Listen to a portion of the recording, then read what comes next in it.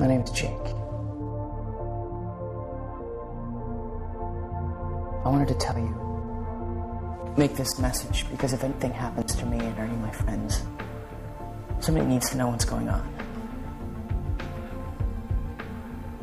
I can't tell you where I live or my last name. You just have to trust me that what I'm talking about is real. This is a real place, a real town. It may even be your town. Welcome to Thought Speak, a podcast dedicated to the weekly discussion of K. Applegate's 1996 book series, Animorphs. My name's Coleman. And my name's Mitchell. This episode, we are getting into the third book, The Encounter, but we'll save that for a little bit later. Right now, I just wanted to ask you, Mitchell, how you doing? I'm doing all right. Yeah? Definitely. Even more so after reading a good book. Hey, spoilers. You are constantly trying to spoil your review at the beginning of each show. No, it's called foreshadowing. I'm foreshadowing. It's not foreshadowing. It's foreshadowing by saying I read a good book. Let's leave it at that. Your foreshadowing aside, I want to take a moment real quick here at the beginning of the show and thank everybody who's downloaded the episodes and subscribed so far. We've gotten a lot more than we expected. We were hoping for, but we definitely got what was coming to us. No. We got hundreds more than what I was expecting. Yeah, it was really cool to see that people are interested in this. I knew those Animorph fans were out there. I just didn't know how to dig them up. So I guess a podcast will do that. And yeah, thanks also to everyone who gave us ratings on iTunes and Stitcher. I think we've got like 5-star ratings on iTunes alone, and a couple. Yeah, very important. Yeah, and that's great for just getting the show out there and getting it in front of more people who might not otherwise have searched for an Animorphs podcast. So more reviews, the better, just so that we can spread the love of the show and get more people sitting down where you are right now. It's definitely pushing us into feeling like we're doing something that you're enjoying and that we can put out each week and you'll have a good time with it. All right. So I did want to bring up a couple things here before we get into our discussion and review and tearing apart this book from the ground up. In the last couple of years, there's been some interesting news on Animorphs, and since there aren't any other podcasts devoted to Animorphs around to give you your news bits, I guess we're going to have to fill that slot. Hopefully. Yeah, so first off, on December 11th, 2012, about 2 years ago, people saw that Sony Pictures had registered 4 domain addresses that may or may not allude to their involvement in an Animorphs movie. Those ones were specifically Animorphs.net, Animorphs-movie.net, Animorphsmovie.com, Animorphs-movie.com. And I don't know if that means they were just covering their bases in case they ever wanted to do one, or... You know what? If I could be so bold as to make a prediction, because this actually ties into another thing that I wanted to mention. The book reprints. I think they were obviously reprinting the series to gauge interest in, more Animorphs properties, maybe a sequel, or maybe this movie. And actually, something that I wanted to point out was that thus far, they have reprinted up to book 8, I believe. And there are not currently any plans to continue with the reprints.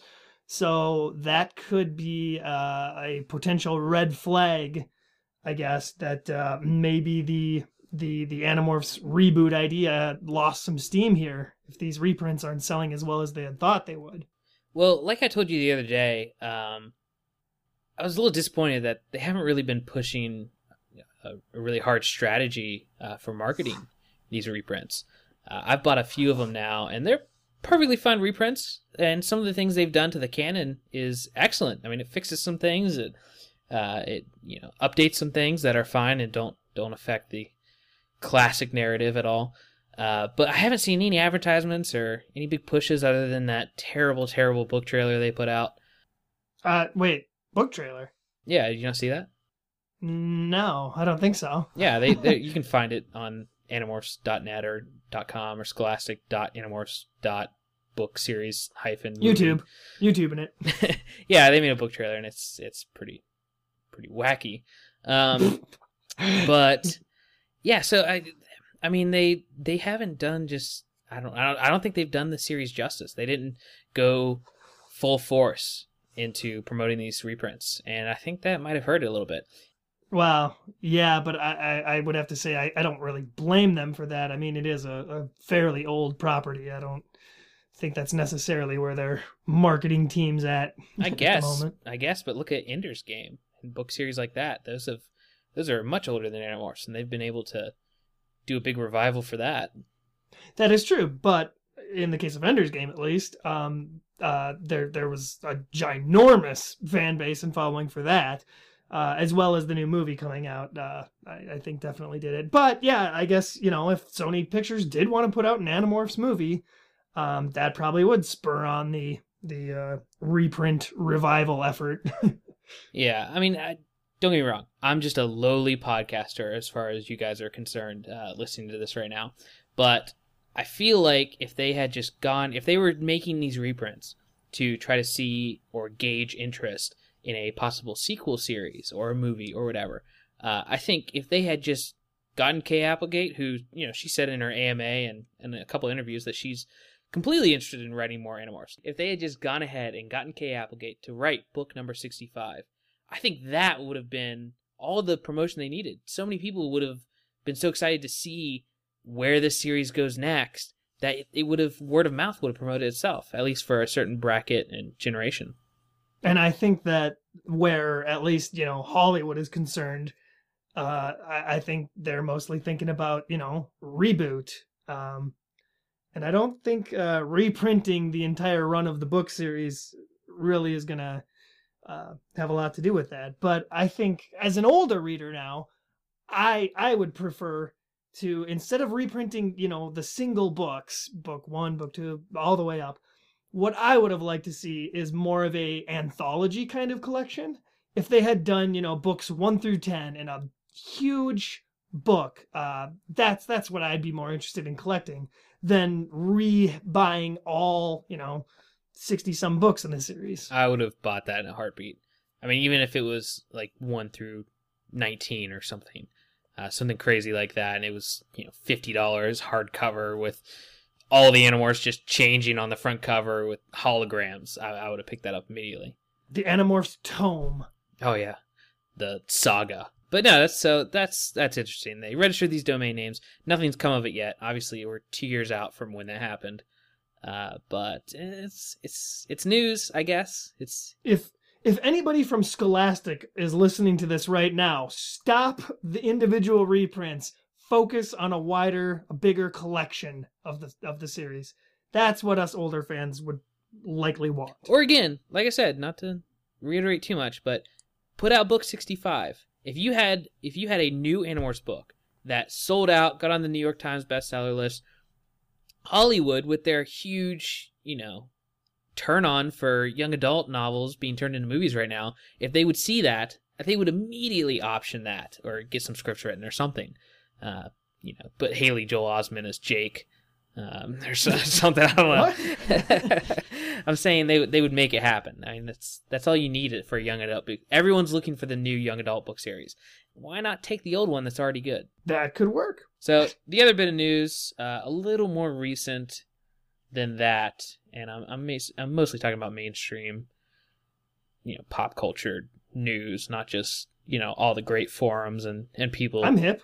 Yeah, I know. I get my news from MTV. MTVnews.com. No, this actually comes from Entertainment Weekly. It's published on November 14th, 2013. And it's basically, they have a segment called Adapt This, where they just, using their huge audience, they pitch an adaptation of a famous book series, or they have some kind of rules set up for which ones they choose or what they have to fall under to be able to get into this category. But they basically pitched a new Animorphs series, and they reference the TV show, and they talk about its mistakes and its failings and stuff, and they talk about how you could do it either as a mid-priced TV show or as a full-on movie series again. And it's just, I don't know, I found it really interesting that Entertainment Weekly has, I guess, at least one big Animorphs fan who was just dying to see some new content and some new adaptations. It was me. I'll admit. Ghost written it. Ghost wrote I it. wish. Yeah. So those are the only two things in the last I don't know, couple of years, I guess. Any kind of new news on as far as like adapting Animorphs. I'm sure there was tons of Right. news back in the day.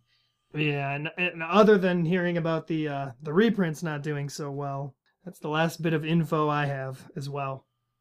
Yeah. So So buy the reprints, I guess. yeah, I'm actually thinking about buying all 8 of the reprints. It wouldn't do anything really. I've already got 3 of them, but just show a little support for the series. Not unless every single Animorphs fan came together, bought all 8 of the reprints, took pictures of all 8 of their reprints that they just purchased, and then sent those photos to Sony Pictures. Yeah. I think that's what they want to see. Or even better, a competitor studio. Or I guess maybe just one person could buy all 8, take a picture from several angles, and then everyone can send different pictures. No, we need to get those free ebook versions that people have made of Animorphs. Get those on torrenting sites, because everybody knows the studios watch and see what's torrented the most nowadays. They release lists like every month. So get the free Animorphs ebooks torrenting on all these sites. Everybody start downloading them, and then we'll raise interest at the Hollywood level. That could work. It just might be crazy enough to work. Maybe. I think everybody should subscribe to I don't know, if there's any Animorph podcasts out there, I guess if a ton of people started subscribing to one, that would send a message. A powerful message. I'm willing to bet an Animorphs podcast with a dedicated fan following, that'll surely tip the scales in the Animorphs' favor. We'll have like a, I don't know, 1,000-man/woman march on Sony Pictures lot. No, even better. Let's do 1,000 animal march. Yeah, let's get a bunch of endangered species and just release them on the Sony Pictures backlot. There's been crazier plans to save, shows and properties and stuff. Yeah. So anyway, that's our. I'm not gonna say that this is gonna be a recurring news segment because I don't think, unfortunately, there's not enough news to go around every week. But we can make up news, but that won't help anything. I heard that Kay Applegate is she's becoming a dog groomer. That is probably the worst piece of made-up news that anybody could have made up. Well, man, I'm excited to talk about book 3. What do you think? Yeah, let's go ahead and jump in. Help! Help! Help! Wait! Help! Help! Help! Wait! Stop! Stop! Their bodies were now hosts, harboring an alien form of life, a cosmic form, which to survive must take over every human man. So I ran. They're after you! They're after all of us! Our wives, our children, everyone! They're here already! You're next! You're next! You're next! You're next! You're next! Okay, so book 3, The Encounter. We're getting through them now. We're already to the 3rd book out of 65 or 66 if we want to do Ultramorphs. Alternamorphs. Alternamorphs? I don't know. No, book 3. Book 3 is a big one. It was definitely one I was looking forward to. Everything I can remember about it before I had done my reread is I have nothing but good things to say about it. Yeah, I strangely didn't remember a whole lot of it. But the parts that I rediscovered were good. If only I had your suaveness. Yeah, I didn't remember a whole lot from the encounter, but upon rereading it, I discovered that this is definitely one of the good Animorphs books. I can firmly say. Before I read this back of the book summary, you had one note about the beginning of the book that you wanted to mention? Yeah, well, I just think it's cool that right before chapter 1, there's a little page that just says the author wishes to thank the Raptor Center at the University of Minnesota. And for anyone who didn't know, which I'm sure is probably everybody, I live in Minnesota. So I actually revealed our locations on Reddit when I was talking to some people who were talking about the first episode, I told them that I was from Texas, and You are the worst Animorph ever. just any old random Redditor. Did you hand over your social security number? Was I not supposed to? They gotta. How else are they gonna find me on Twitter? And to reiterate, I'm not from Texas. I live in Texas currently, but I'm from West Virginia. Well, I am from Minnesota. I live in Minnesota, and the author clearly got all of her information about hawks from where else? Minnesota. No, that is cool that she took that much time. Because, I mean, I'm sure she did a lot of animal research throughout the series, but it seems like she went the extra mile to really nail Tobias. Yeah, well, this is why I'm so excited, is because Tobias is such a different character from everybody else, being trapped in the body of a hawk. And I think almost every reader, upon finishing that first book and realizing one of the characters is now a bird, kind of, had that moment where they thought, well, how's that going to work for the rest of the series with one of the main characters as a bird? Really? Yeah, and I don't remember it. I don't remember it initially, but it must have been cool to get to that, even the second book, and then especially the third, to be like, I don't think he's changing back, guys. Yeah, there's still maybe a moment of doubt where, it's you're kind of wondering, really? He's a bird for the rest of the series? Yes, he is. Let's read a book about it now. And that's why I think this definitely sets this book apart, and most of Tobias's books as well, just because they're from this different perspective. I would go as far as to say that this particular book influences a lot of the books down the road where we go down weird paths, like into the minds of Yeerks or other alien species, or just getting different insights. And then just the main reason these books were written, to get into the mind of animals. So this is definitely an important book, I would assume, to Kay Applegate in writing them. So let me read the back to warn, or I don't know, reveal to everyone. This is the last reprint I have. So this is from the new reprints. So there's a couple small differences, a couple changes within the book, just to update it for our modern, fast-paced world. But I'll go ahead and jump right into the summary. When Tobias and his friends were given the power to morph, they were also given an important warning: never stay in a morph for more than 2 hours. But Tobias broke the time limit, and now he's trapped in the body of a hawk, forever.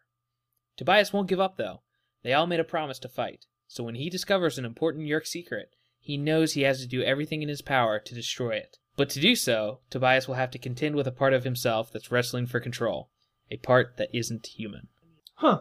Yeah, that is quite a bit different, actually, than the original. It goes a bit more into what the book is actually about, whereas in the original, it's kind of a generic description, really, of the broader series, I guess. On Nickelodeon! Check out Shawn Ashmore this week on Animorphs, the TV show. Okay, well, yeah, you wanna lead us into the main body, the main storyline? I would love to, and like all Animorphs books before it, and surely those to come after, there is a nice couple of chapters here that just sort of recap, who our characters are, what they're doing, why they are currently birds. Now, actually, this comes to my first note, which I actually marked the first page of this book, because I have an important note about it. And the note I wrote down was, "My name is Depression." Like, it's already right in his intro to "My name is Tobias," and, the same intro that everybody else does. It's already, like, crazy sad. Like, he's already, like, feeling sorry for himself, and, like, in his intro to who he is. Well, it has kind of become his defining characteristic at this moment is, he's the depressing Animorph, because he's the one that they just see as a constant warning. Yeah, well, I just right out of the gate, they were ready for it. So, and then after that, after his, introduction, we go into this crazy Dealin' Dan section. So our opening or recap for this book starts with Tobias and Rachel deciding that they are going to ruin this car dealership commercial taping. Yeah, he's just basically, Tobias is hanging out over top this dealership as they're about to shoot a commercial, and then he just dives and goes for the bird cage, which houses another red-tailed hawk, caged by Dealin' Dan, the owner of the car dealership, who's just using it to be basically a mascot for his crappy little car dealership. It's his marketing campaign, I guess. Yeah, so Tobias in hawk form is going to attack these 3 people just in the middle of this car dealership, and we find out a few minutes later that Rachel is also part of the plan. She just missed her bus or something. I guess. Well, maybe she was just waiting to surprise everybody. I think more surprising is the fact that Tobias and Rachel are working together on this little side project without anybody else's consent or permission. Yeah, this is definitely I mean, it seems pre-planned, but it's definitely a heat of the moment. Hey, this guy's got a hawk. Let's get him. Well, we're kids and we can change into animals. Why not? Yeah. So they bust up his commercial, which is being shot live for no reason. I didn't understand that at all. Well, that's how they used to shoot commercials. Every commercial was done. No, not really. Oh, I was like, what are you talking about? I know you got a broadcast background, so I don't know. Maybe you have more knowledge than I do on that. No, we did a million takes. Yeah, so they're for some reason shooting this commercial live, which really is just a plot device so that Jake and the rest of them can see Rachel and Tobias attack this guy in his car dealership, and Tobias, he sets the other hawk free, which is going to become extremely important throughout the rest of the book. Yeah, it's a female hawk. It's nothing weird though. Tobias definitely mentions that he's not interested in hawks. He's not interested in that way right now. Later on, he gets a little interested.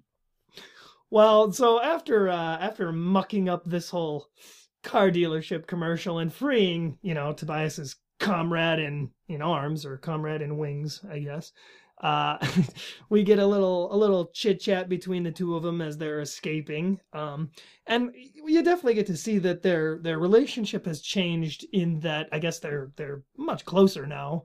I have to suspect that they didn't have a lot of interaction before encountering a dying alien, but now they're very buddy-buddy, it seems. Yeah, probably just a lot of sideways glances down the hall at school and stuff like that.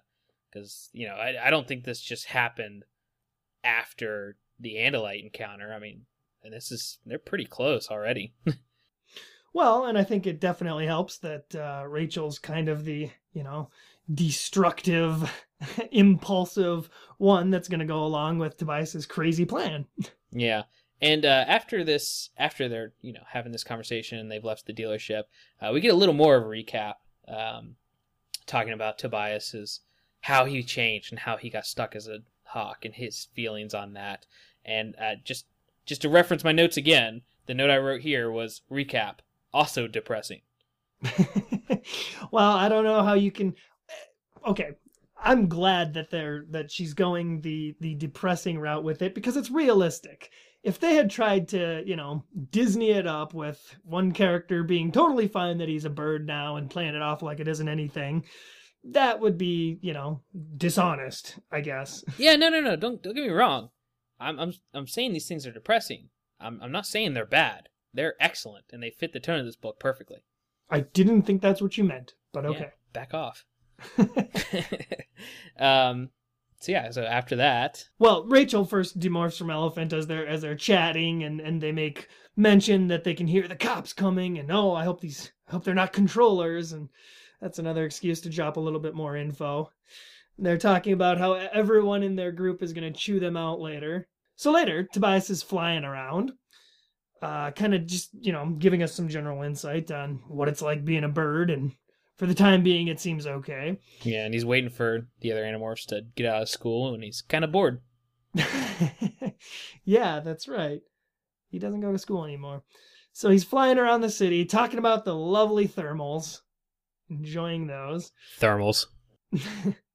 And this is when he kind of notices something strange flying above the city. And the way he notices is at first he kind of senses it or feels it. And I think he points out that he can see a little something in the air, but he's not sure what it is. It definitely looks invisible. Well, the one thing that he does take away from it is that it's absolutely massive. Yes, the size of it. He gets a good sense of it just being enormous. So right away, he knows that this is something probably Yeerk related.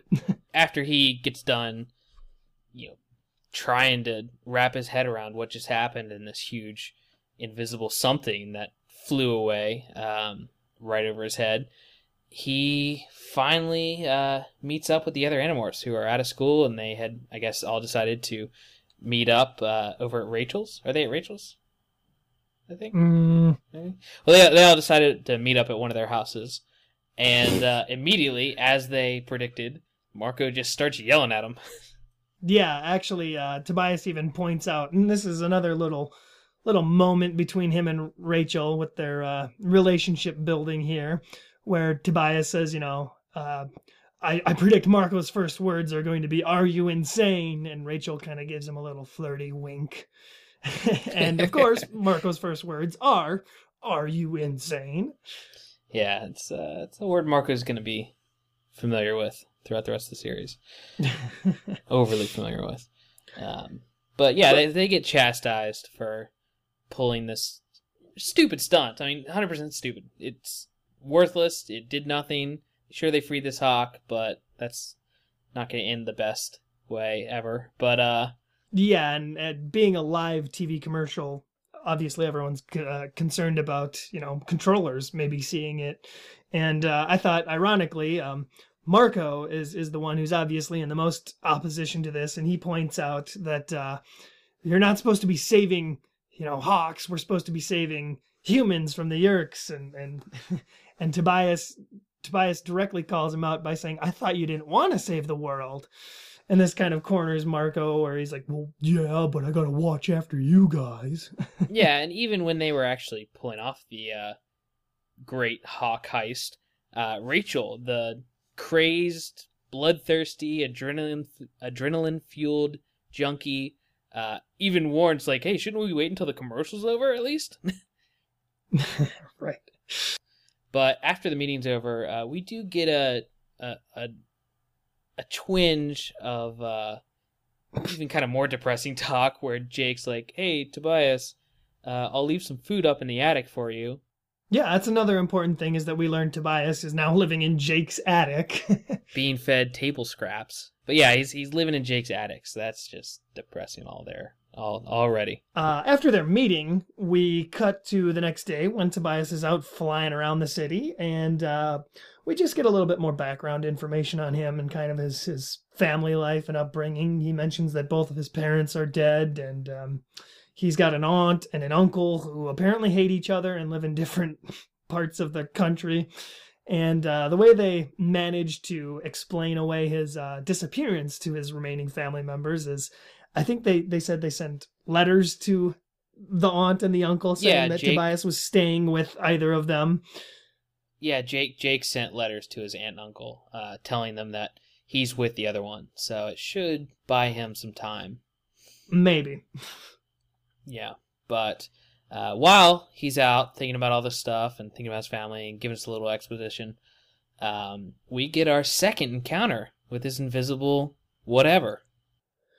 Yeah, and actually this time I thought, in kind of a morbid-like scene, if this were, in a movie, we get an entire flock of geese kind of slamming into this invisible ship because they can't see it. And Tobias makes a point of mentioning, like, geese are fragile creatures, and they're pretty, well, they're dead from this. Yeah, and it's funny that you mention it's like something from a movie, because I specifically wrote down the fact that this is almost identical to a scene in the movie Signs with M. Night Shyamalan's, the M. Night Shyamalan movie Signs, where Joaquin Phoenix's character is talking about how earlier, there's these lights above the city, but during the day, a flock of geese or ducks or something like that were caught on camera flying into one of the spaces where the lights were, and they all just crumpled and fell to the ground. Oh, I know what you're talking about. Yeah, I think it was just one bird, though.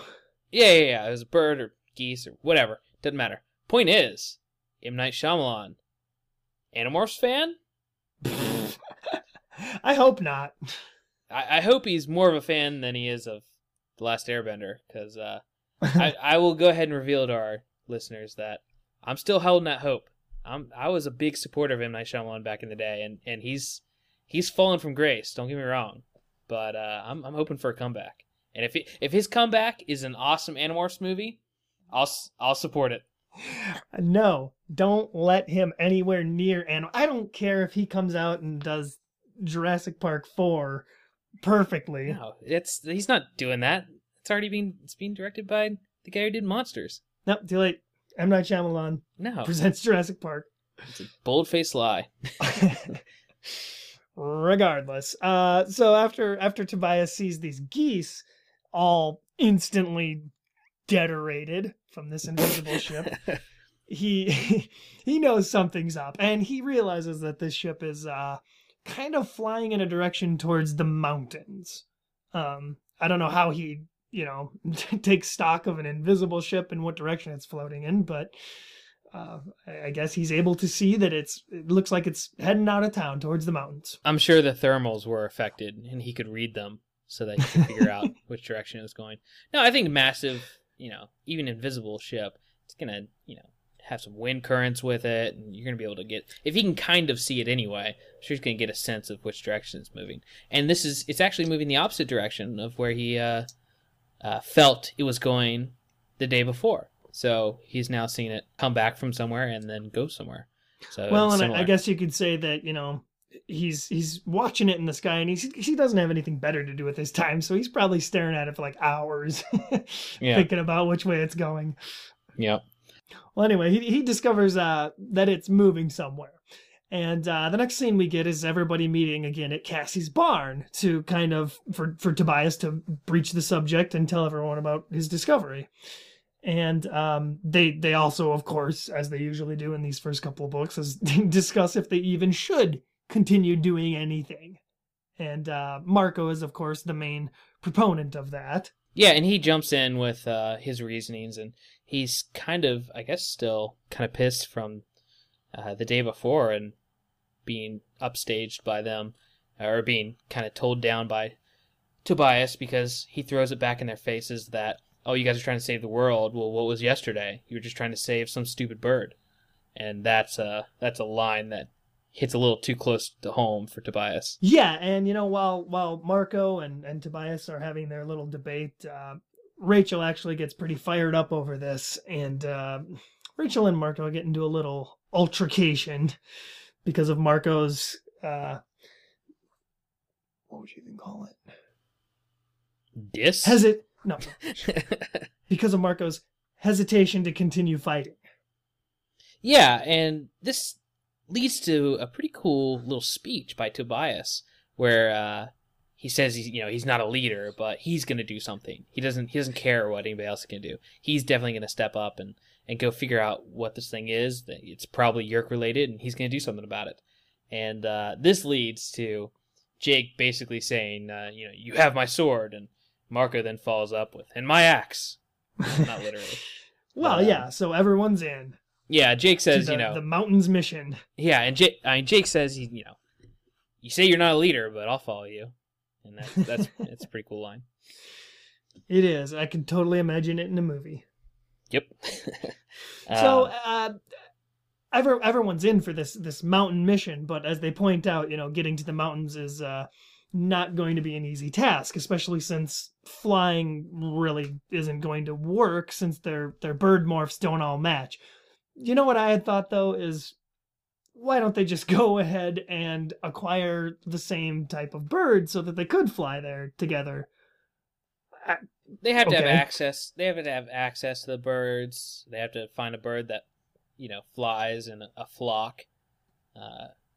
So I don't know. I mean, it's basically just paranoia here at the beginning. They're worried about this, but obviously later on, they fly together. They just try to stay about a mile apart from each other. Yeah, and I don't see why that couldn't have worked here in this case. It could have. It could have. I think it's just growing pains. They don't know any better now. That, and we also get this nice side plan which is a lot more interesting, I guess, where they decide to morph wolves. Yeah, it's cool. We got to get a new morph, and this is a pretty important morph. They use this one quite a bit throughout the series. Yeah, it's definitely going to be a recurring one for, Cassie, who is the first one to morph wolf. She falls in love with this morph. It's the first good decision she makes in the series. Well, and at this point, let's see what's Cassie's morph list here. She's got a horse morph and a bird morph, and that's about it, isn't it? Pretty much it. So this is her really getting a battle morph. So, which is cool. It's a wolf. I mean, it's a powerful creature. She does a lot with it in the future. Yeah, and so they all decide to acquire and morph wolf, and the plan is basically to just run through a forest that, after several miles, it'll take them to an area where they think the ship is heading towards. Yeah, they're basically just following Tobias's intuition at this point. They don't even know if this whole ship thing exists, but it's cool to see that I don't know if it's just pity or if they actually trust him, but they follow along with his plan. Yeah, so after everyone's morphed wolf, they had to make the decision that one of them had to be the alpha male wolf, while everyone else acquires female wolves. And after flipping a coin for it between Jake and Marco, Jake just happened to win that coin flip and gets to be the alpha male. Surprise, surprise. Yeah, and we get a couple cool scenes here where they're traveling where they make a joke because Jake won't stop peeing on everything because he's the alpha male and he's basically marking out a big territory. And at one point they all stop and start howling for no reason, and they try to explain it away, but really they all feel just kind of silly afterwards. Well, and we get to see all this behavior from the eyes of Tobias, who's, a hawk, and so I guess doesn't understand the wolf instincts or anything like that, but Tobias is routinely calling him out like, what are you guys doing? You need to stop howling and stuff. Well, once they actually get to this kind of lake area, they have this moment of, well, is anything actually going on? Are we here for no reason? They don't have a ton of time left in Morph, but they're waiting and seeing what happens. And right as they're starting to, lose a little faith, they have some park rangers come in, some helicopters and Humvees and all these crazy vehicles that park rangers usually wouldn't have. And suddenly we start seeing some Hork-Bajir as well. And that definitely gives the clue that the Yeerks are here, they're doing something, and it probably has to do with that huge invisible thing. Yeah, and Tobias is the only one who sees this at first, because he's gone ahead to scout out the area as, the group's eye in the sky. That's kind of his role throughout the series. And after seeing, these park rangers with automatic machine guns and the Hork-Bajir as well, he goes back to try and warn his friends and accidentally ends up running into an actual wolf pack that winds up attacking him. Yeah, he barely gets out alive. Yeah, well, he loses a tail feather, as is usual. Yeah, it happens a lot in this book. So he does manage to escape and go find his friends and warn them, of course. But nice little moment of tension there, I suppose. Yeah, and they all go and they're more on board now that things are happening, and there's definitely more of a clue that this is Yeerk related. They all head down closer to the lake, trying to see that seems to be where most of the action's happening. And as they get down there, there's something I wanted to bring up. It says that one of the park rangers sees them and he calms down because it's just a pack of wolves. I don't know if it's just because he's a Yeerk, but I would expect anyone, even a park ranger, who's out by himself in the woods, he sees a pack of wolves to have more of a strong reaction than calming down or turning his back on them or whatever. Well, he's probably just a big Twilight fan. Probably. He's like, oh, Jake. Jacob. and it actually is Jake. Yeah. It's cross over these series. Anyway, but yeah. So I thought it's crazy that some random, even a park ranger. And I know they even talk about how wolves are being reintroduced to the wild during this time and in this area. It's still crazy to me that he would see this huge pack of wolves and be pretty cool about it and kind of just go about his business. Well, this is the moment when the giant invisible airship decides to stop being so invisible. And as it appears, we get that, yeah, it's gigantic. It's basically a huge truck. Yeah, it's they say it's about the size of a aircraft carrier. So yeah, that's big. Yeah, definitely. And as they're watching it, they see, ports opening up, and they notice these huge scoops on the sides of it. They determine, callously maybe, but they decide that it's basically a huge truck that's coming down for oxygen and water to bring back up to the mothership. Well, anyway, the giant tanker is draining the mountain lake, and in case anybody had any doubts, which I'm sure they didn't, several bug fighters were with it. So yeah, it's a Yeerk ship for sure. Yeah, and so they're basically collecting resources, and that's why it had to come down into the atmosphere, and so it could get as much oxygen as possible and sucking up water with these things.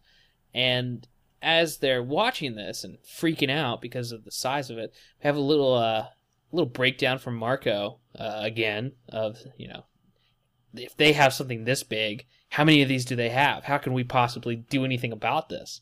Yeah, and in fact, they decide their only course of action for right now is to retreat, which they do. And on their way out, Tobias just happens to, get a little tingle of happiness seeing the female hawk that he managed to free at the beginning of the book. Flying free, flying beautiful. Yeah, and America. he can't completely understand it. It's not completely based on, being happy to see that he succeeded in his mission to free her. There's something else there. There's something, drawing him to her, and it's not him. It's not his human side. No, it's all Hawk. Yeah. After he has this encounter with the girl hawk that he freed, the female version of himself, he goes back to find the Animorphs, and he finds them in a little bit of a precarious situation. They're in a pickle. Yeah, it's definitely a pickle. They have run into the wolves that Tobias had almost been killed by earlier, and they just are in a showdown because apparently these wolves had just killed a rabbit, and they're ready to fight to the death for it, apparently. Well, yeah, that's what animals do. They have to fight to the death for this animal roadkill. And Tobias comes in, and he tries to talk his friends out of it, but they're like, "No, we're locked in this struggle." They're half scared because they don't know what to do, and they're afraid to make any sudden movements because they might attack. And I think whenever they get really scared or really into a fight or something, I think they do slip a little bit into that animal instinct, and the animal instinct says we need to stand our ground.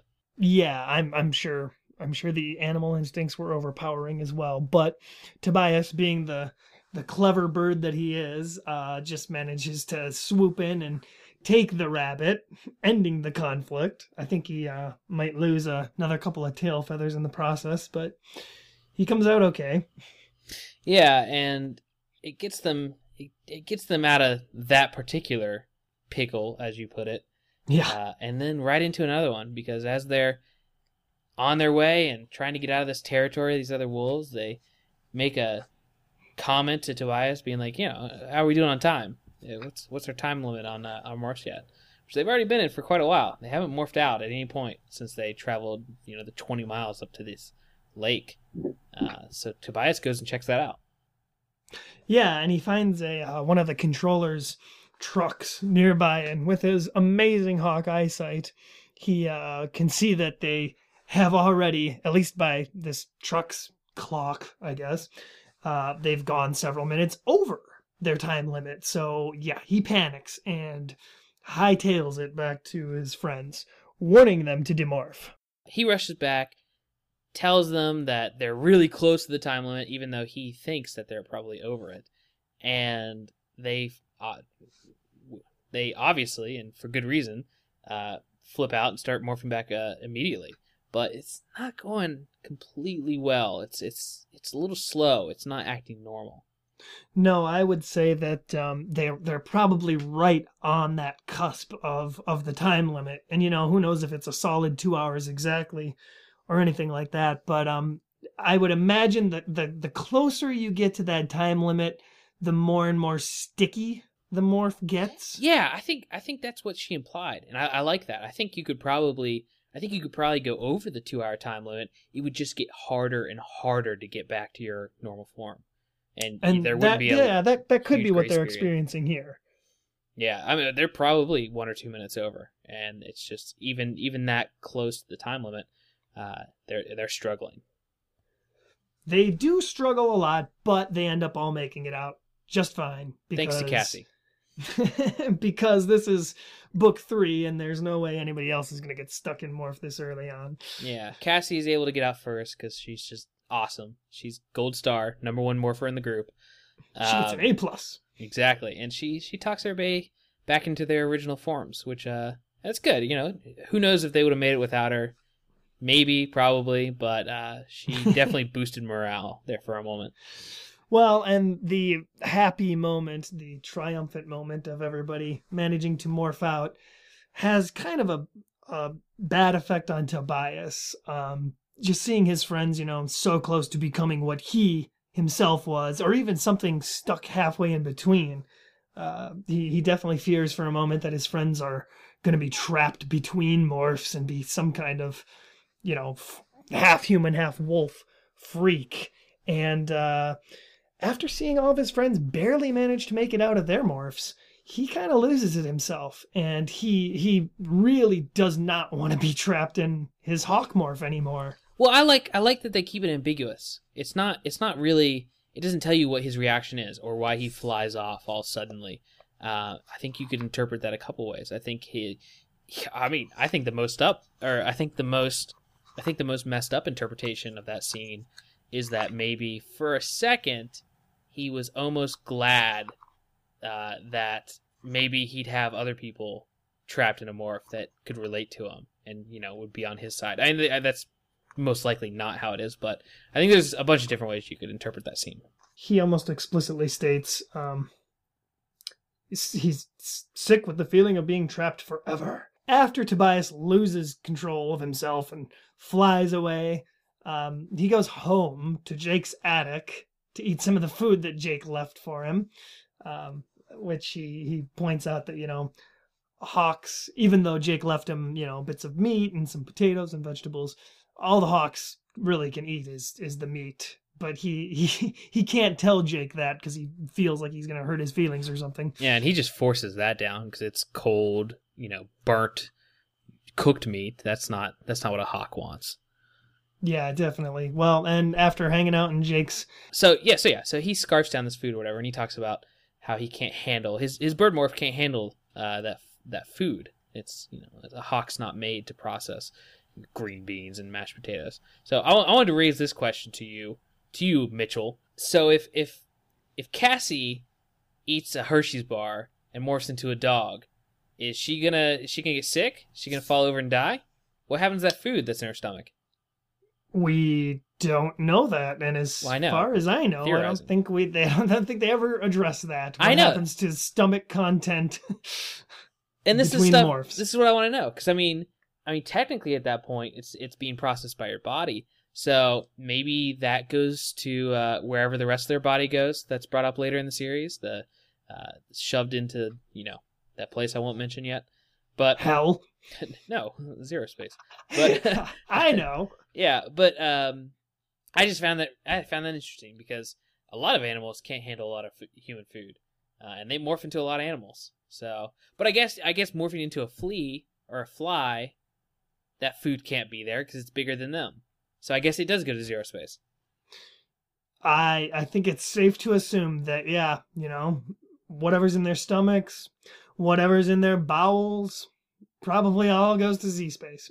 Well, anyway, after we get a little bit of information about Tobias's eating habits, he decides that the attic is boring him for the evening and decides to go see his girl crush, Rachel. He leaves the attic because it's just horrible. He's living in an attic in a drawer with an extra comforter in it. So he can't stand there very long.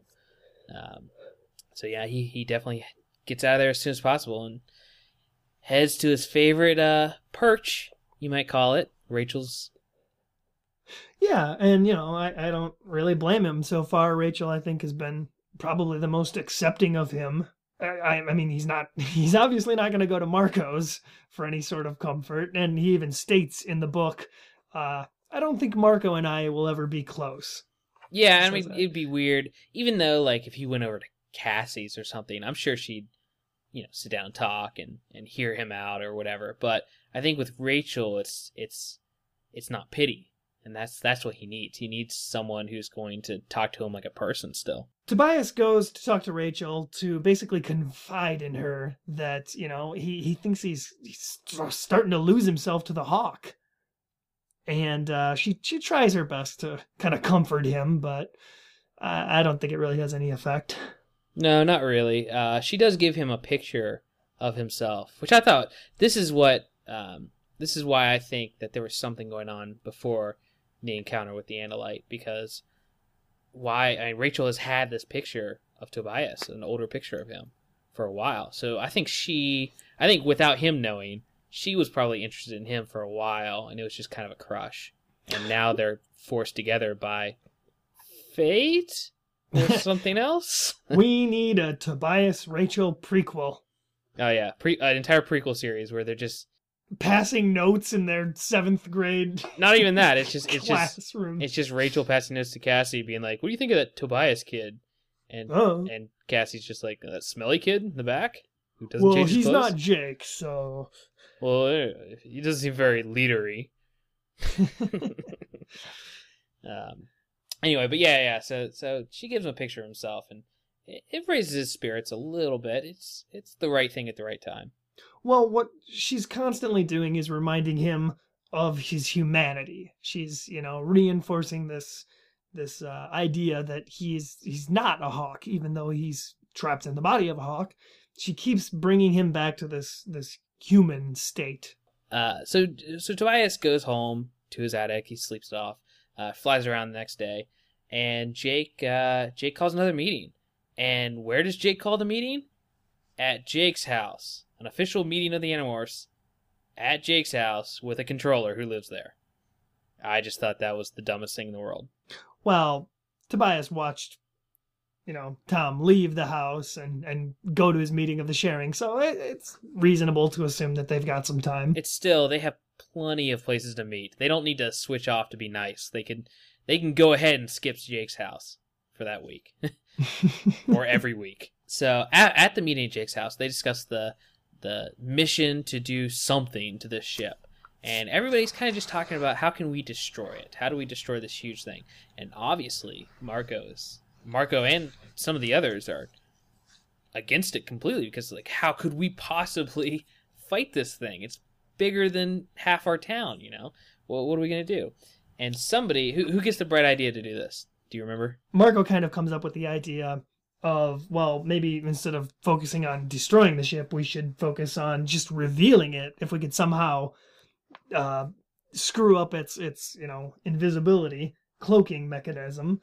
And Marco comes up with that idea, and then Jake is the one who submits their actual plan.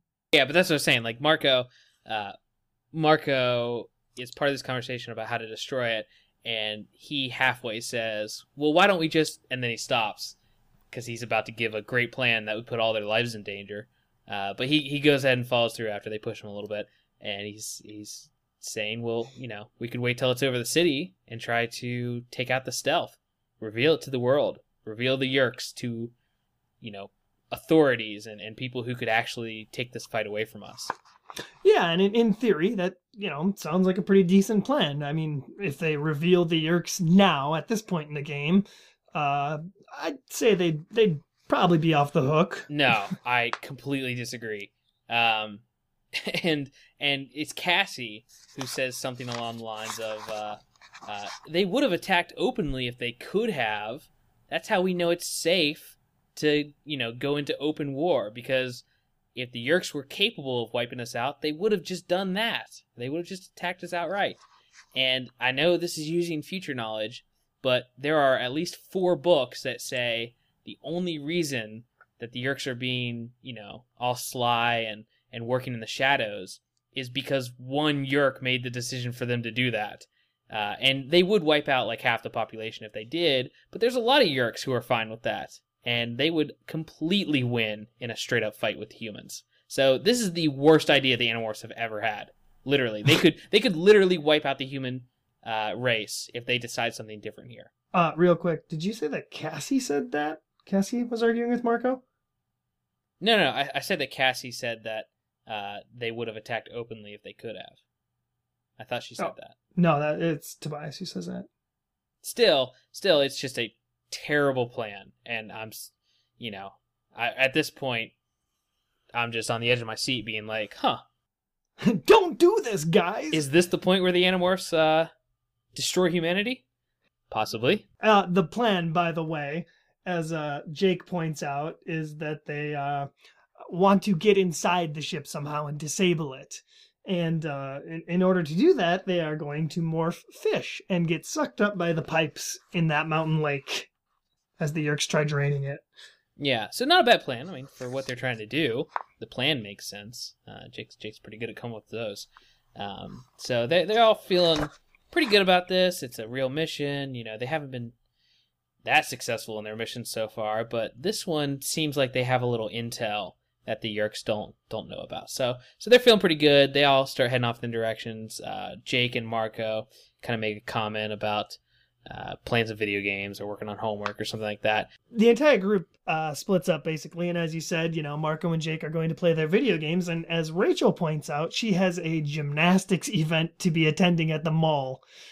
And Marco, he kind of goads her on a little bit by saying he's going to show up and, watch her. And I'd never really caught on to this before, but I'm coming around more and more to the idea of this kind of love triangle sort of relationship forming between Marco, Rachel, and Tobias. Who's shipping now? Who's shipping now? Yeah, well, that should go on a T-shirt. Who's shipping? No, I'm now? saying you. I'm saying you're the shipper. Well, first of all, Tobias and Rachel, that's kind of a given. They're setting it up, they're the from the obvious beginning of couple. this book. But I just the way I'm imagining it is Rachel is kind of torn between Tobias, the boy she actually loves, who she can't really have, at least at this point, just because of the anatomy involved. Whereas Marco is, this good-looking kind of cynical bad boy. and they definitely have that flirty sort of relationship where they never really act on anything. But yeah, well, I mean, I hate to reference books that we haven't gotten to yet, but in this case, I'll make the exception. In the Megamorphs book, where they redo everything, where they don't meet the Andalite and they're just normal kids without powers, Rachel and Marco date for a while. They're dating throughout that entire book. So, now who's shipping K.A. Applegate? Yeah, Kay Applegate is incredibly aware of our emotions and feelings towards these characters, and she's just manipulating them and just wringing her hands in evil delight. I'm saying it right now. I'm a huge fan of Marco and Cassie. Yeah. Well, we've actually had a couple emails about my reference to the Jake and Tobias ship, so apparently that's a popular one. Some of those emails you can't share on the air. They're not appropriate. I can't share any of them. They were pretty racy, and they were pictures. Oh boy, here we go again. But with all the characters splitting up to go their various ways, Jake kind of takes it upon himself to make Tobias, feel useful and just kind of give him a little morale boost. So Jake asks Tobias to kind of scope out that mountain area again, since he's got some free time available to him. And, see if he can't find a place for them to camp out for their big fishing mission, I should say. Yeah, and he finds a cave that he thinks will work really well for them to kind of hide out during the pre-staging events when the Yeerks get there and everything. So he's feeling pretty good. He starts heading back to the city or the main area where they all live. And at this point, this is probably the best he's felt since he was trapped. He's actually in a pretty decent mood. Yeah, well, and a part of that is now he's trying to focus on the good of being a hawk rather than the bad. And for him, and probably for any kid who's, 14 years old, he's thinking about all the free stuff he can do now, which is watch sporting events and outdoor concerts, and you can go to the gardens without having to pay. Oh yeah, and ride roller coasters. Yeah. But yeah, so he's in a great mood.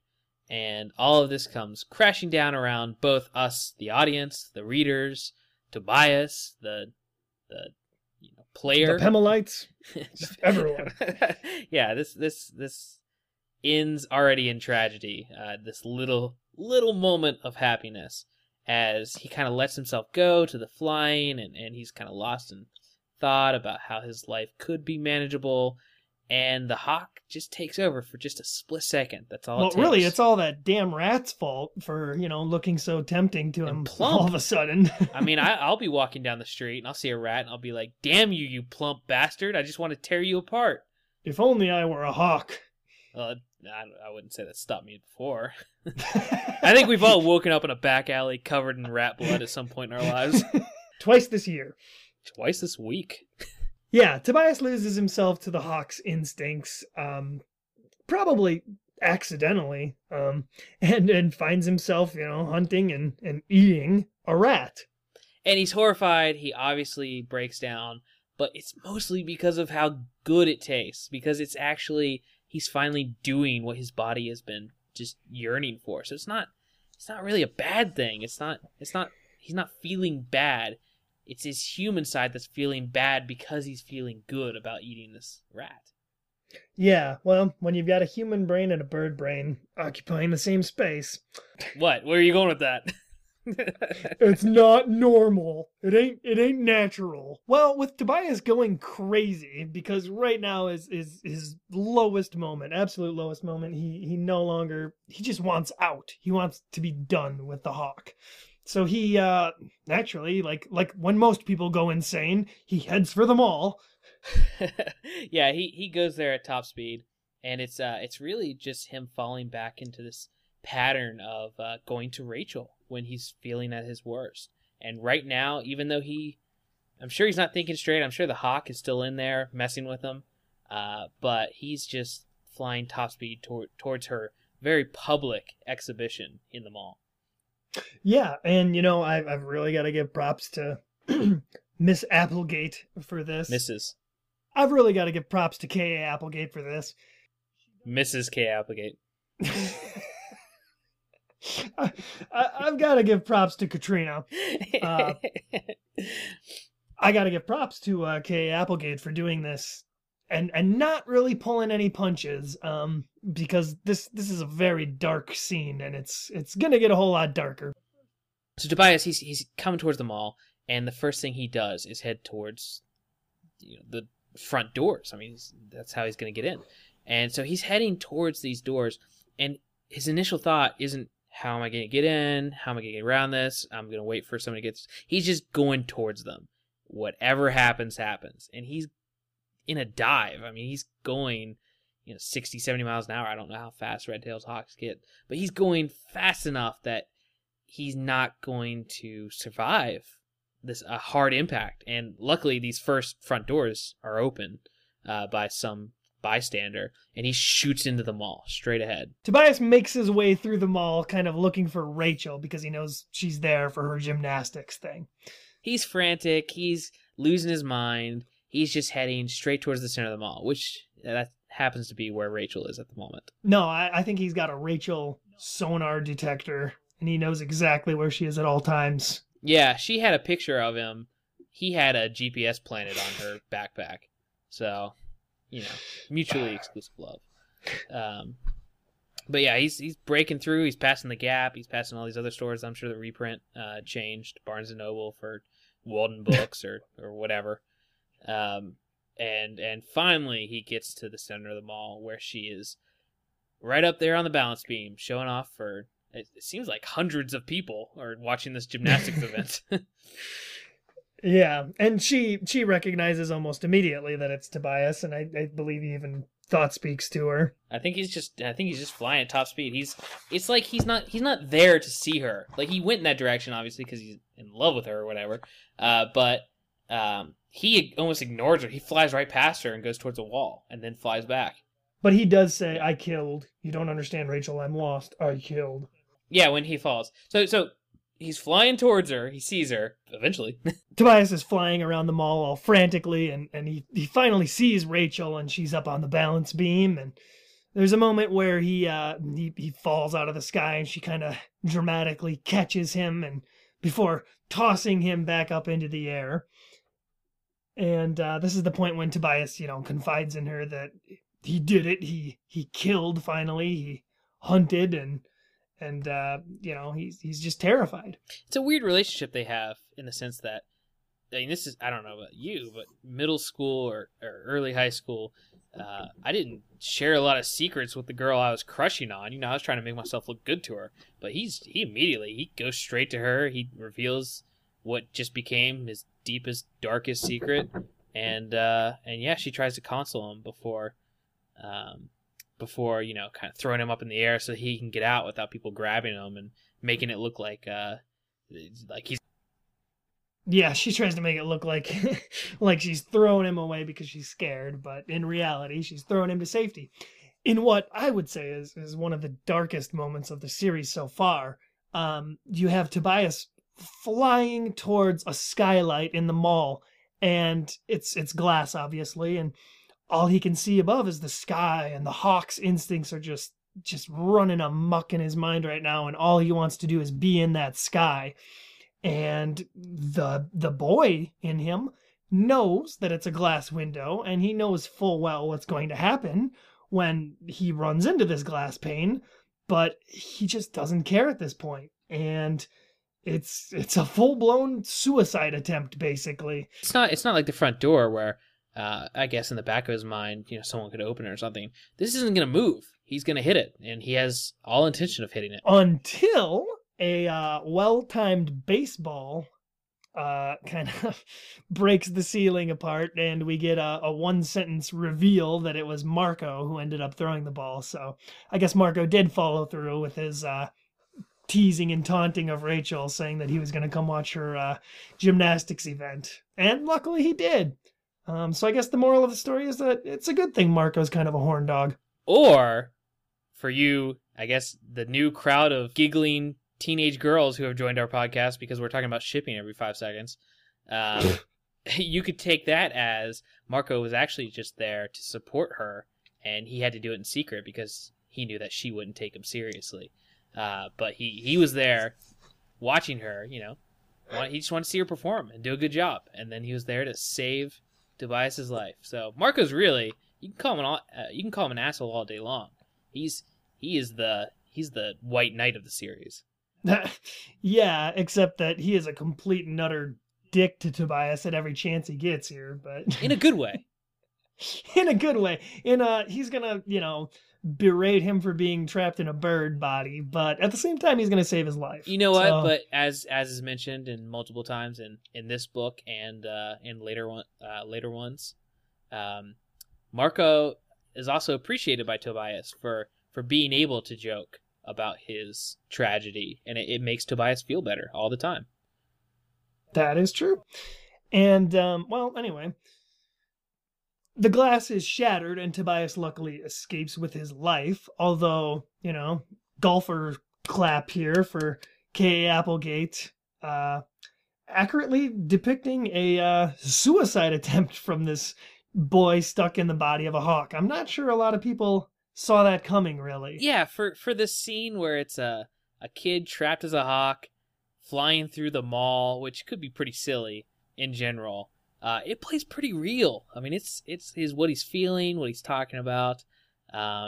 It plays like a depressed kid who just doesn't have any other options, doesn't want to live with what he's done, and can't see past, the short period of life that he's already lived. And I think that relates to a lot of people. Relates to some things in my life when I was that age. So, it hits pretty close to home. It's definitely not a comedic moment. No, and I love the sentence that this chapter ends on. It's a narration by Tobias, and the last sentence is, Tobias, a boy whose face I could no longer remember, no longer existed. Well, after Tobias loses himself and goes crazy here, he goes off to live as a hawk for a while. He just decides, he's done. Yeah, he actually goes back to the meadow where he had his first kill, and he lives there for, what do you think, a couple days, couple weeks? Yeah, I think he mentions that he's there for a week. Yeah, because he's before the mission. Or about a week. Yeah, it's leading up to the mission. So yes, and this is an interesting chapter because not only is he going crazy to go live as a hawk, but what eventually snaps him out of it is that he sees a Hork-Bajir chasing a human, and at first, with being in his bird brain mode, all he sees is a predator chasing prey. But the human side quickly comes around and he realizes this is a Hork-Bajir controller here, and he realizes that it's not all about animals needing to hunt prey for a living. This Yeerk situation is nothing like that, and that's ultimately what snaps him out of this hawk funk and sends him back to his friends. Yeah, and off screen, which we hear about here in a moment, he helps this guy even further. He leads him away from the Hork-Bajir. He thought speaks him, telling him where to go and that he should keep quiet. And this is all revealed in the next scene where he, reveals himself back to Rachel after being gone for so long. And she's obviously worried and yelling at him for all that. But he tells her that he helped this guy, and it made him, really realize that no matter how far he goes and how much he lives like a hawk, which he's accepted living like a hawk now, he's going to continue killing and eating and living in a meadow and a tree and all of that.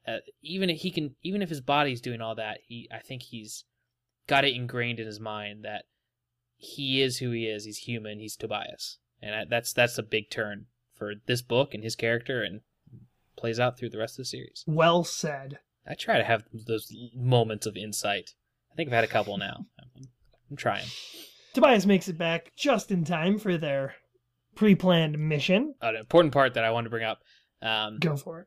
At the end of this Rachel visit, I think we've been talking about this through the first two episodes, and this is really important for this episode too, is that this is the moment where Tobias gets his reason to fight the Yeerks as well. It's not just his reason for, holding on to his humanity, but he explains to her, when he saw that Hork-Bajir go after that human, he realized that every controller has both the Yeerk in their mind, and it also has the original host, the body, the person who was, who was turned over to that controller, who was taken over.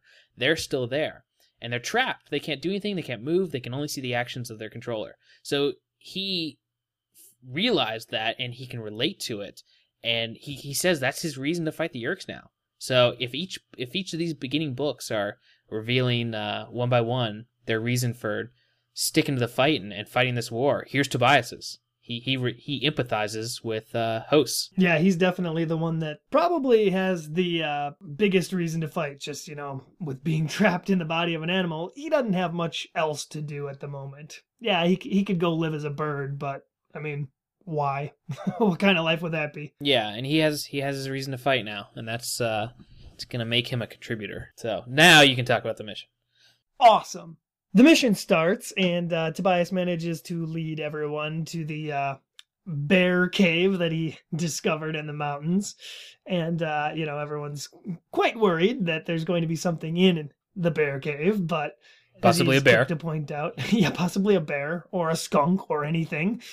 But Tobias is quick to point out that it's empty. Don't worry, everybody. And this time, because they know that, as wolves, they can't carry anything with them because that would look very conspicuous. So they outfit Tobias with a small pouch, like a little tan pouch that I think they strap onto his leg. And it's got a watch and some fishing lines and hooks in it, and a small lighter, which I don't think they do anything with. So these are the tools that they have, and their plan now is just to catch some fish, which I thought was kind of a ridiculous part of the plot. Why wouldn't they have acquired fish before going up there? Why would Either way, they got to get a fish, and they have to specifically get, like a trout or something that can, do well in this environment. You can't just get, goldfish or anything. No, and I'm not saying that. I'm saying they should have just gone. And here's another thing. They point out at some point or something, they can't acquire DNA from a dead animal, can they? No, definitely not. No. All right, well that ruins that idea. Yeah, well, and this isn't Minnesota, bro. This is Northern California, so you can't just go down to the old fishery and grab a bagel and the hatchery. Yeah, you can't. Those are. It's right down the road from me. Exactly. So they're playing this one by ear, and. Well, I still think that they could have perhaps found the time to acquire some kind of freshwater fish locally. This is really all Cassie's fault. Because no, I'm serious. Because they get down there and the majority of them are like, "Oh, this is a good part of the plan. We can just catch a fish." And none of them have ever fished before. They all think it'll be easy. And once they're already down there and they're, hooking the line onto the hook and getting ready to fish, Cassie's like, "Well, I don't know, guys. It's actually a lot harder than you think it is." Like, why are you telling us this now? Where you been with that information, Cassie? What the hell? That is true, and yet Cassie is also the first one who manages to catch a fish. Yeah, luckily she's got some skills to bring to the table, because otherwise they just boot her out of the animorphs. She does, which is kind of weird that, she's the animal expert of the group, and yet she's also the fisherman of the group. Well, she's country. She's used to living out in the woods and doing things like that. That's what she's into. She was that girl back in middle school who, if you said the wrong thing to the teacher or something, she would correct you before the teacher could. Like, she was that girl. Just incredibly annoying and, I don't know. Except she knows about raccoon poop. So that's the difference. Well, everybody's, fishing and hanging out and enjoying the lovely mountain scenery, and Tobias takes to the skies to kind of scout things out as he usually does, and he runs into his Lady Hawk friend again and winks at her or something. And then finally, this is when the controllers start to show up once again. And Tobias quickly warns everyone that, they've got to hide in the cave quick because there's helicopters showing up. And he notices that they're starting to open fire on random wildlife around the lake. So this puts a little hamper on their plan. Bad guys are there. Controllers are there. They're shooting at any animal that moves. And they make a point to mention that one of the controllers almost vaporizes a deer with a Dracon beam. Well, he vaporizes half of it. Yeah. And, they didn't want to, overkill it. So, only half the deer. Yeah. And Cassie's quick to point out as Tobias is warning all of his friends that the controllers have arrived. He's like, yeah, they even Draconed a deer. And Cassie's like, "Oh, poor deer. Deer's never hurt anybody." Yeah, she's ripped out like 3 Hork-Bajir throats at this point. Oh, no, she hasn't. A horse morph. Never mind. She's just eaten an entire police officer.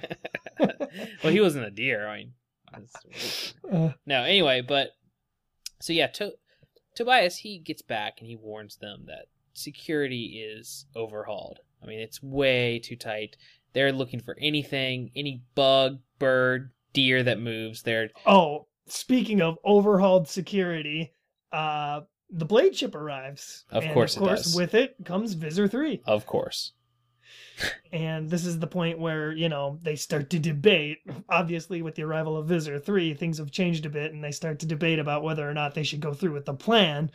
But pretty much everybody is still on board, surprisingly, except for Tobias. Yeah, he's just getting too worried, and he's kind of the cause of this ramped up security because he helped that one guy get away. So Yeah, and I think also just the fact that he feels that he's not going to be able to help anybody, and he doesn't want to be guilty because this is sort of his mission that he's led everyone on. But they come up with an insane idea, as Marco would put it, to go ahead and morph the fish out of water and have Tobias fly them one by one through the cave entrance, past all the security, and be dropped torpedo-esque into the lake. I don't see anything insane about that. I think it's perfectly normal It just as well. makes sense. I think Kay Applegate is overreacting with her adjectives. But yeah, so they begin initializing this insane plan, or as some people Yeah, would put and it. since Cassie's the one who suggests the plan, she's the one who morphs the fish first.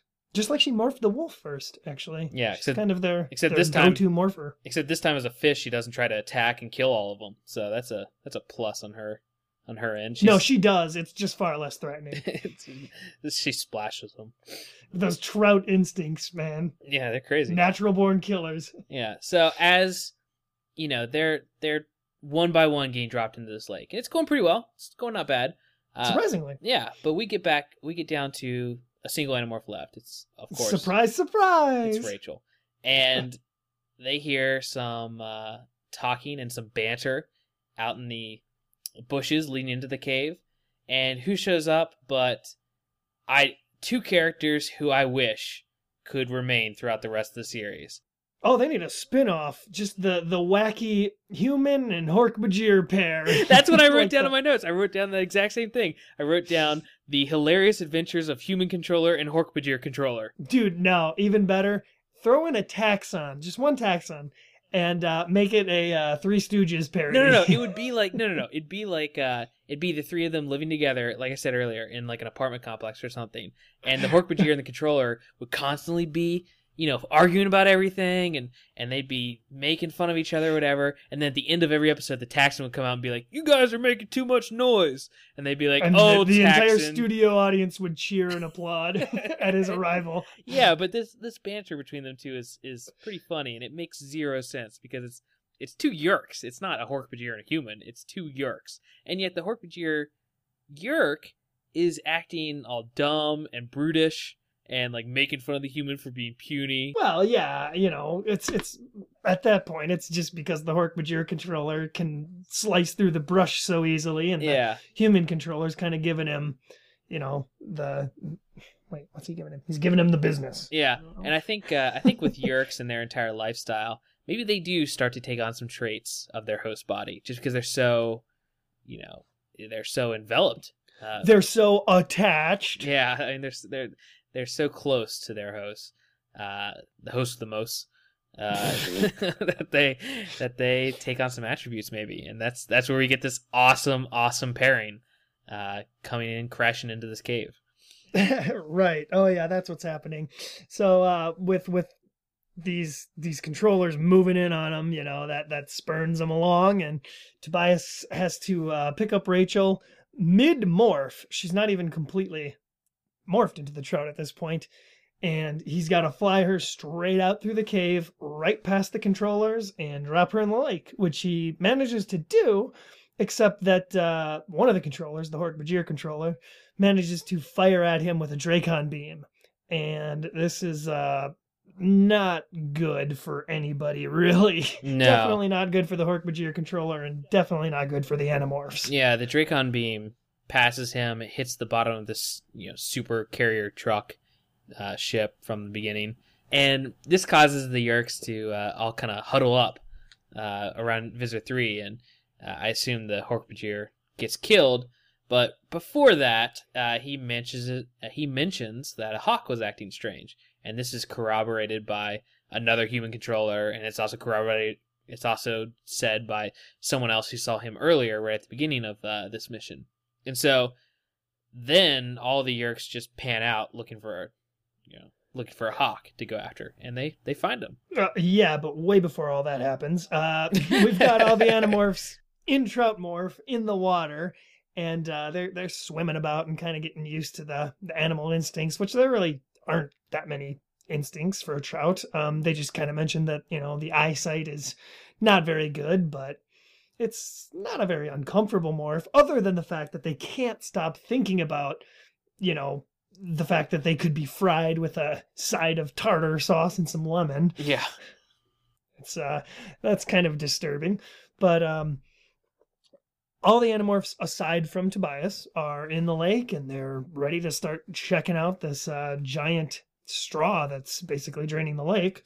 And this is when Tobias flies off and notices the little Yeerk controller powwow going on. And he also notices Visser 3 just being an ass and killing the Hork-Bajir controller for his mistake of firing at the ship. After he sees all this, he heads back to his friends, who start one by one shooting up the tube and into the main body of the Yeerk supercarrier truck thing ship. We can just call it a truck ship.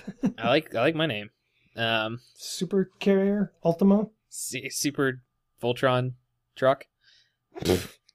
We'll just call it the Nostromo.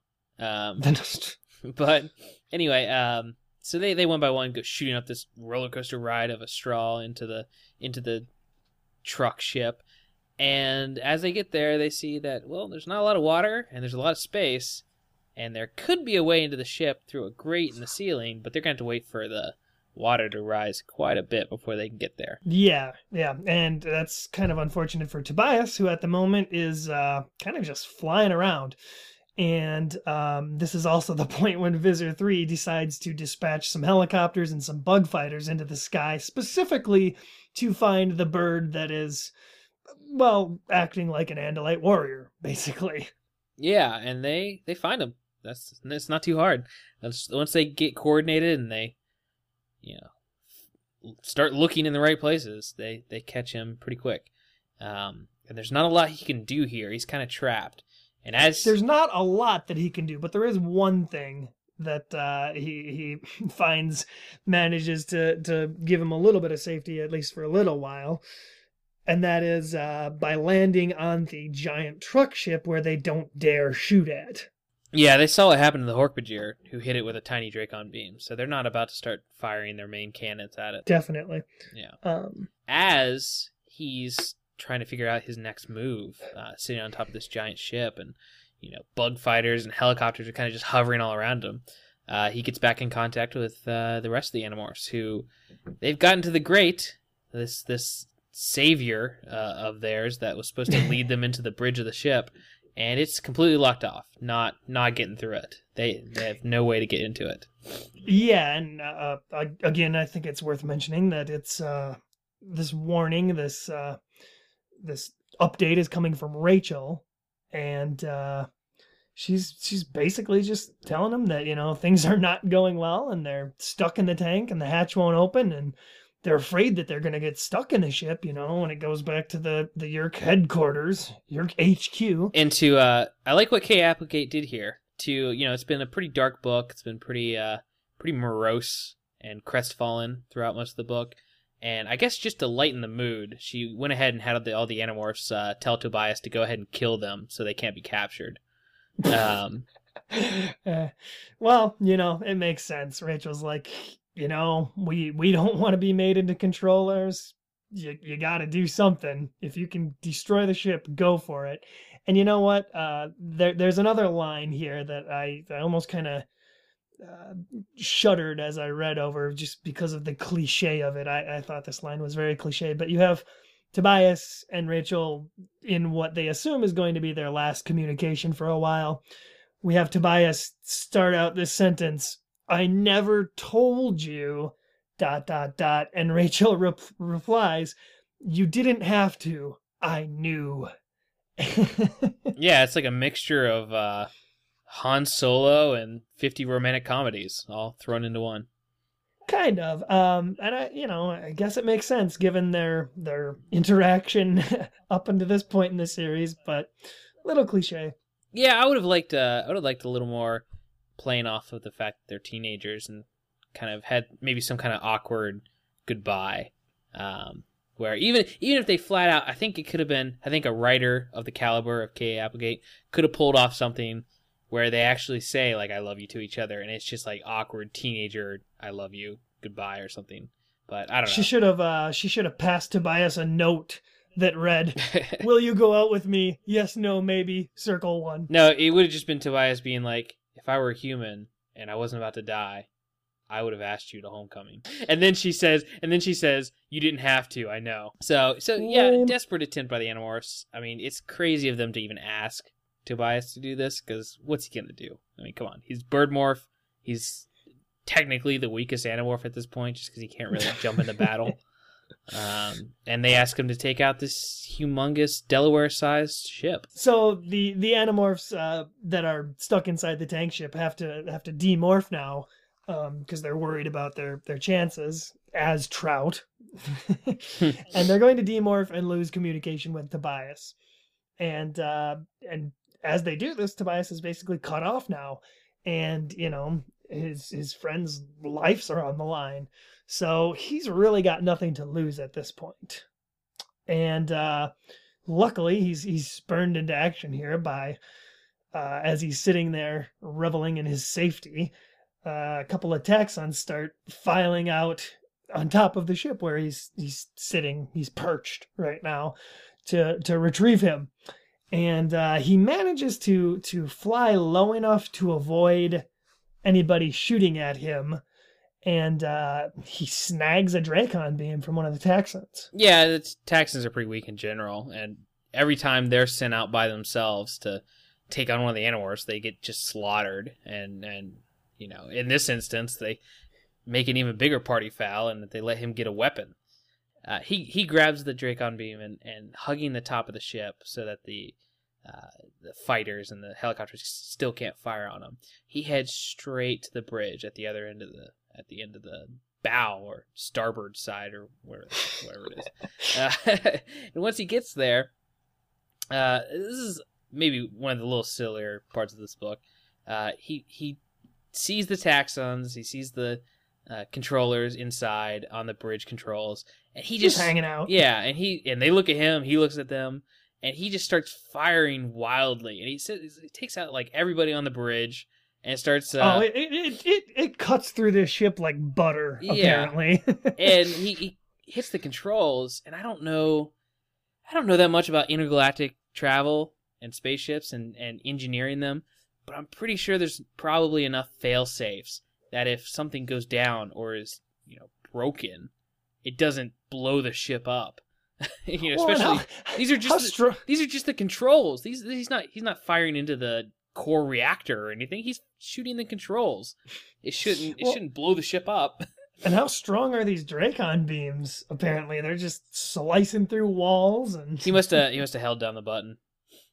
Oh, he says he's squeezing it, you know, and hawk talons aren't exactly made for firing a gun. It's like Gantz guns. Points out.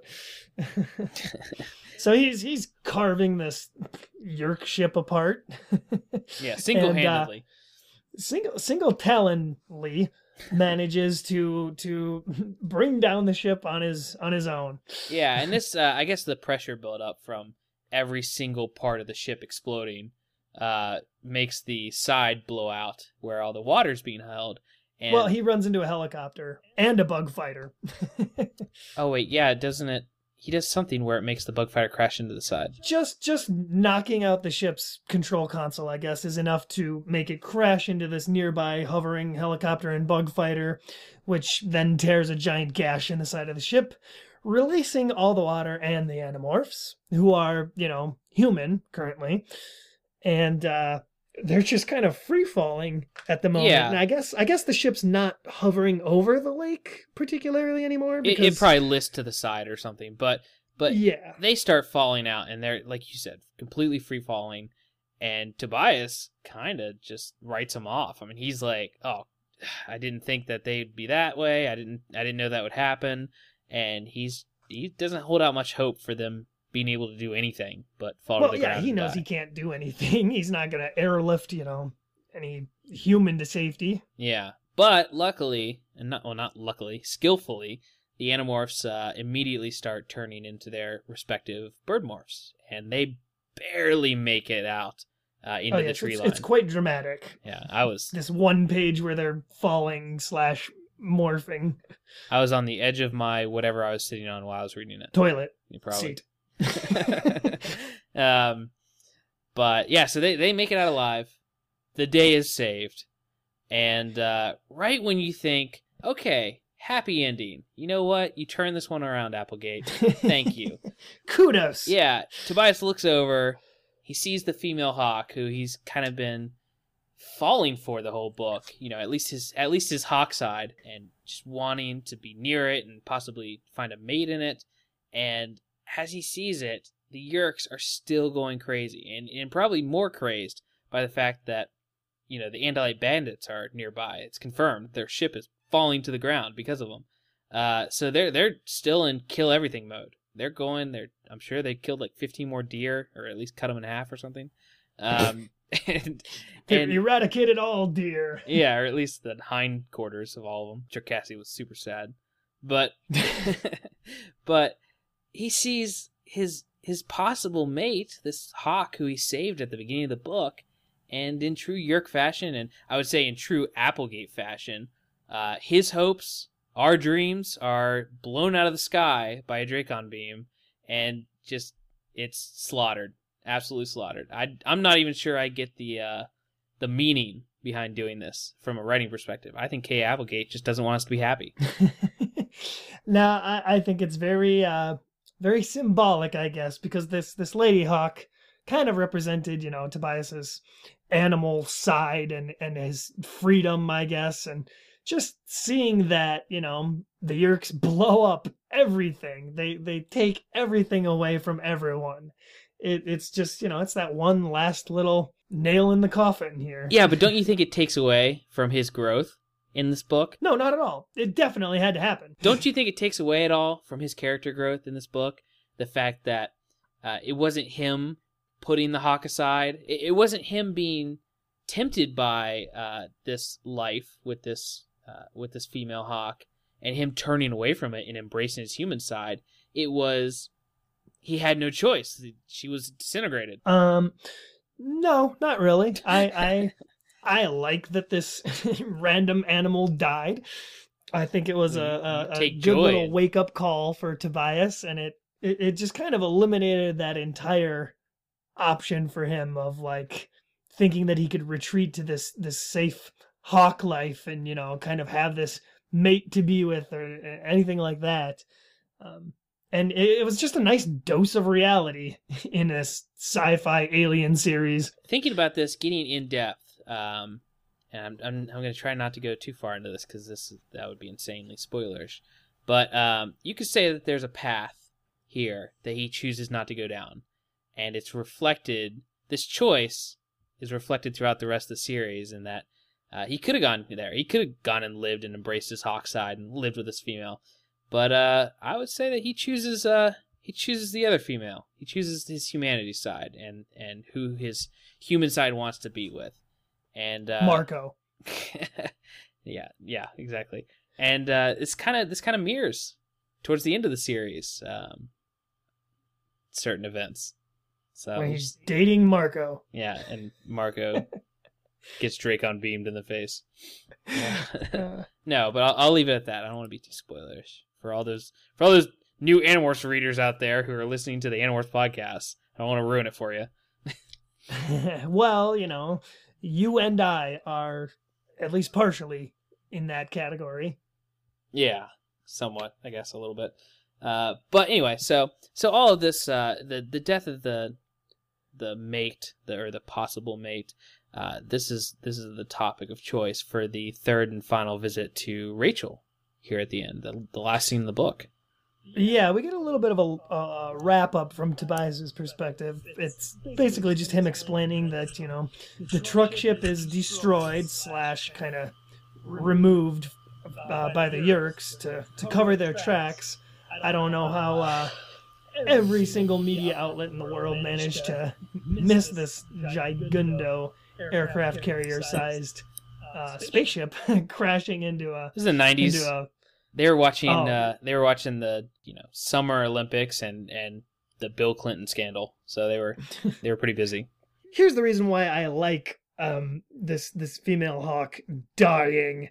It's because when Tobias goes back to see Rachel here in the end, she's still trying to be very sensitive to him, and she understands what this Hawk means to him and what she represented to him. So she, does the human thing and offers her and Cassie and probably Jake had talked about it, and they were willing to help Tobias out by maybe going back up to the mountain and looking for this Hawk's body to give it a proper burial.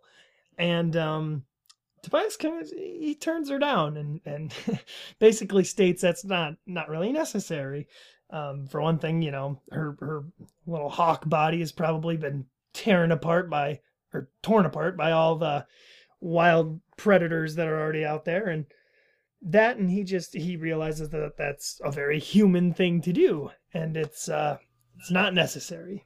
Yeah, so he embraces humanity, and going forward in the series, he's still Tobias, the red-tailed hawk, but he is more so a real part of the team and a fighter for humanity, and it's because he knows who he is and he knows where he stands. So it's a great little ending right there. Great. I love any book that ends in a conversation instead of some big fight. Yeah, definitely.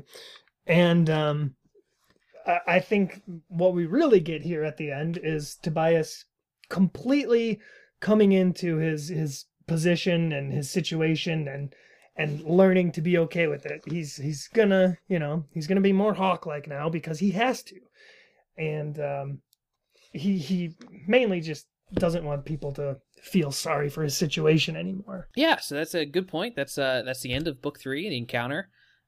Great book. I think we both agree that we really enjoy it. But let's move into our individual reviews, where we take a moment, tell our thoughts, our critiques of the books, and give it a score out of 5 and see where it stands up against the books we've read so far. So you want to lead us off with that? As always, I got to start us out. Well, you should talk more at the end of the episode. Maybe you could switch it around.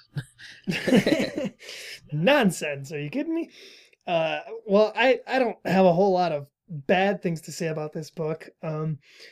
It wrapped up every question I had about, how this one character who's trapped in the body of a bird is going to play out for the rest of the series. And it answered pretty much every question about Tobias that it needed to, at least at this point anyway. And any book that's daring enough to be published by Scholastic and put into elementary schools that depicts a child deciding on suicide, that's some heavy subject material, and I think this book does it very well. As far as the actual plot goes, there's some meandering there. He goes to see Rachel quite a bit, but I guess that's all part of the character development between the two of them, which is kind of necessary. Yeah, for this being an Animorphs book, the whole concept of morphing into an animal is pretty central to the series, and I think for having the only character who can't morph at this point, it still managed to put Tobias in enough of the action to where it's you don't feel like you're missing out on any good morphing action, since he's observing everybody else doing it, and it's just an interesting perspective that I don't think we get through any of the other characters. All right, so what's your score? What are you giving this? Final say. I really enjoyed it. I think I would give it maybe a lower score if I had more, constructive criticisms of it and bad things to say about it. But really, I don't have anything bad to say. I mean, I enjoyed the crap out of the book as I was reading it, didn't want to put it down. And to me, that gives it a definite high rating of a 5 out of 5 possible Sears. Wow, yeah, 5 out of 5. I actually, I knew you were coming close to that score, but yeah, I get why you did it. It's a great book. And from my perspective, I love the Tobias stuff in this book. I think it's great. I think we needed an entire book from his like you said, his perspective, this person who can't morph, and we needed to have his tragedy, him getting stuck in this Hawk morph. We needed to be real. We needed to connect a face to it, because otherwise I think it'd be incredibly easy for Tobias to fall off as a side character or as their scout or whatever. But by having this whole book focused on him and having him anchored to a character like Rachel, who I think a lot of fans this early on in the series kind of get on board with, because she's the Xena warrior princess of the series, by having him connected to her through a relationship or just through a friendship or whatever, it makes Tobias more likable. It makes him more grounded and allows an entire book to be around him. So everything with the depression and the suicidal tendencies, excellent. It reaches easily with the best stuff in the entire series, is this book. It's not like The Visitor last time. I had a lot of problems with The Visitor. This, I have barely any problems with. I would say the only things that really kind of irked me were the fact that with the stealth ship and with the Rachel visits, we kind of get into this pattern of repetition. It's not too bad, but we do keep coming back to these same set pieces over and over again, with the controllers taking over the woods, and these are split up by these great Tobias moments and him saving the human and all these other points. But I do think the main plot of them taking out this carrier isn't all it could have been. And the lead up to that and Jake's plan and all that and them talking about it works really well. But I think the actual action scenes and how it goes down just wasn't as interesting for me. But overall, still a really, really great book. One of the best in the series. I don't think as a new reader or as an old reader you can skip it. It's essential. For my rating, I'm going to go ahead and give it 4 out of 5 half deer carcasses. I think it deserved it. I think it's, like I said, one of the best in the series. And a 4 out of 5... I think it deserves all the half deer carcasses. I think it deserves almost a full deer, but we're not there yet. The Yerks won't allow it. But only 5 halves. Yeah, but it definitely stands high. It flies high, you might even say. Yeah. So okay. So that's our review of The Encounter. Now, real quick, I'd like to recognize an email that we got specifically about this book. And if you want to email us at thoughtspeakcast@gmail.com, you can get your emails read on the air as well. I'm going to email you. Yeah, we want our audience to participate and tell us their thoughts on upcoming books. So this is from Joe Fedowa. He writes in saying, "Hey guys, love the show!" ! He really likes the show. I thought I would break the seal on email comments. I remember book 3 and most Tobias books being very good. Getting inside the head of someone who is stuck as a hawk was very interesting. The other thing I remember most from this book is the crazy way it starts. Seems like K.A. liked to start these books with YOLO moments. Keep up the good work on a great show. P.S. If you guys are looking for any Animorphs gear, I have a store. All of the designs are made by me. Check it out! ! And the link to that I'll put in the show notes, but it's escafilshop.spreadshirt.com, and it's got a couple of really cool shirts on there. I think I checked it out, yeah, and there are some cool ones. Yeah, particularly there was one I saw that was it was like "Welcome to the Sharing" or something. That was pretty awesome. So I saw a shirt design. I'm not sure if it's on that gentleman's particular store, but there was a shirt design for it had this is a reference to a later book, by the way, but it had an outline of a dolphin with Tobias the Hawk riding on top of it, and the caption read, "Dolphin Rodeo. It's got potential," which is a quote that a lot of fans love quoting over and over again. Yeah. It's one of the more humorous moments. Yeah. So, well, yeah, that is our 3rd episode. I think we're wrapped up. I don't think we can squeeze anything more out about this book if we wanted to. I concur. Book 3 in the can. I loved it. And you know what? I can't wait for book 4. Thanks for listening to Thought Speak. Wanted to let everybody know that next week we probably won't be airing an episode. Mitch here decided to get married and ruin our podcast. So, yes. My bad. Yeah, so he's getting married next weekend, and I'm flying up to Minnesota to fulfill my best man duties. And yeah, I just don't think we'll be able to put out an episode. But the week after, look forward to an extra long episode. If you enjoyed this episode, you can follow the show by liking our Facebook or following us on Twitter @MorphCast. You can send us your questions or comments, as I said, by emailing thoughtspeakcast@gmail.com. Rate the show on iTunes and Stitcher so more people can find out about it and join the conversation. Thanks for listening, and we'll see you next time. I'm Coleman. And I'm Mitchell, and oh man, next time, it's our first Cassie book. I don't know. We might skip the message.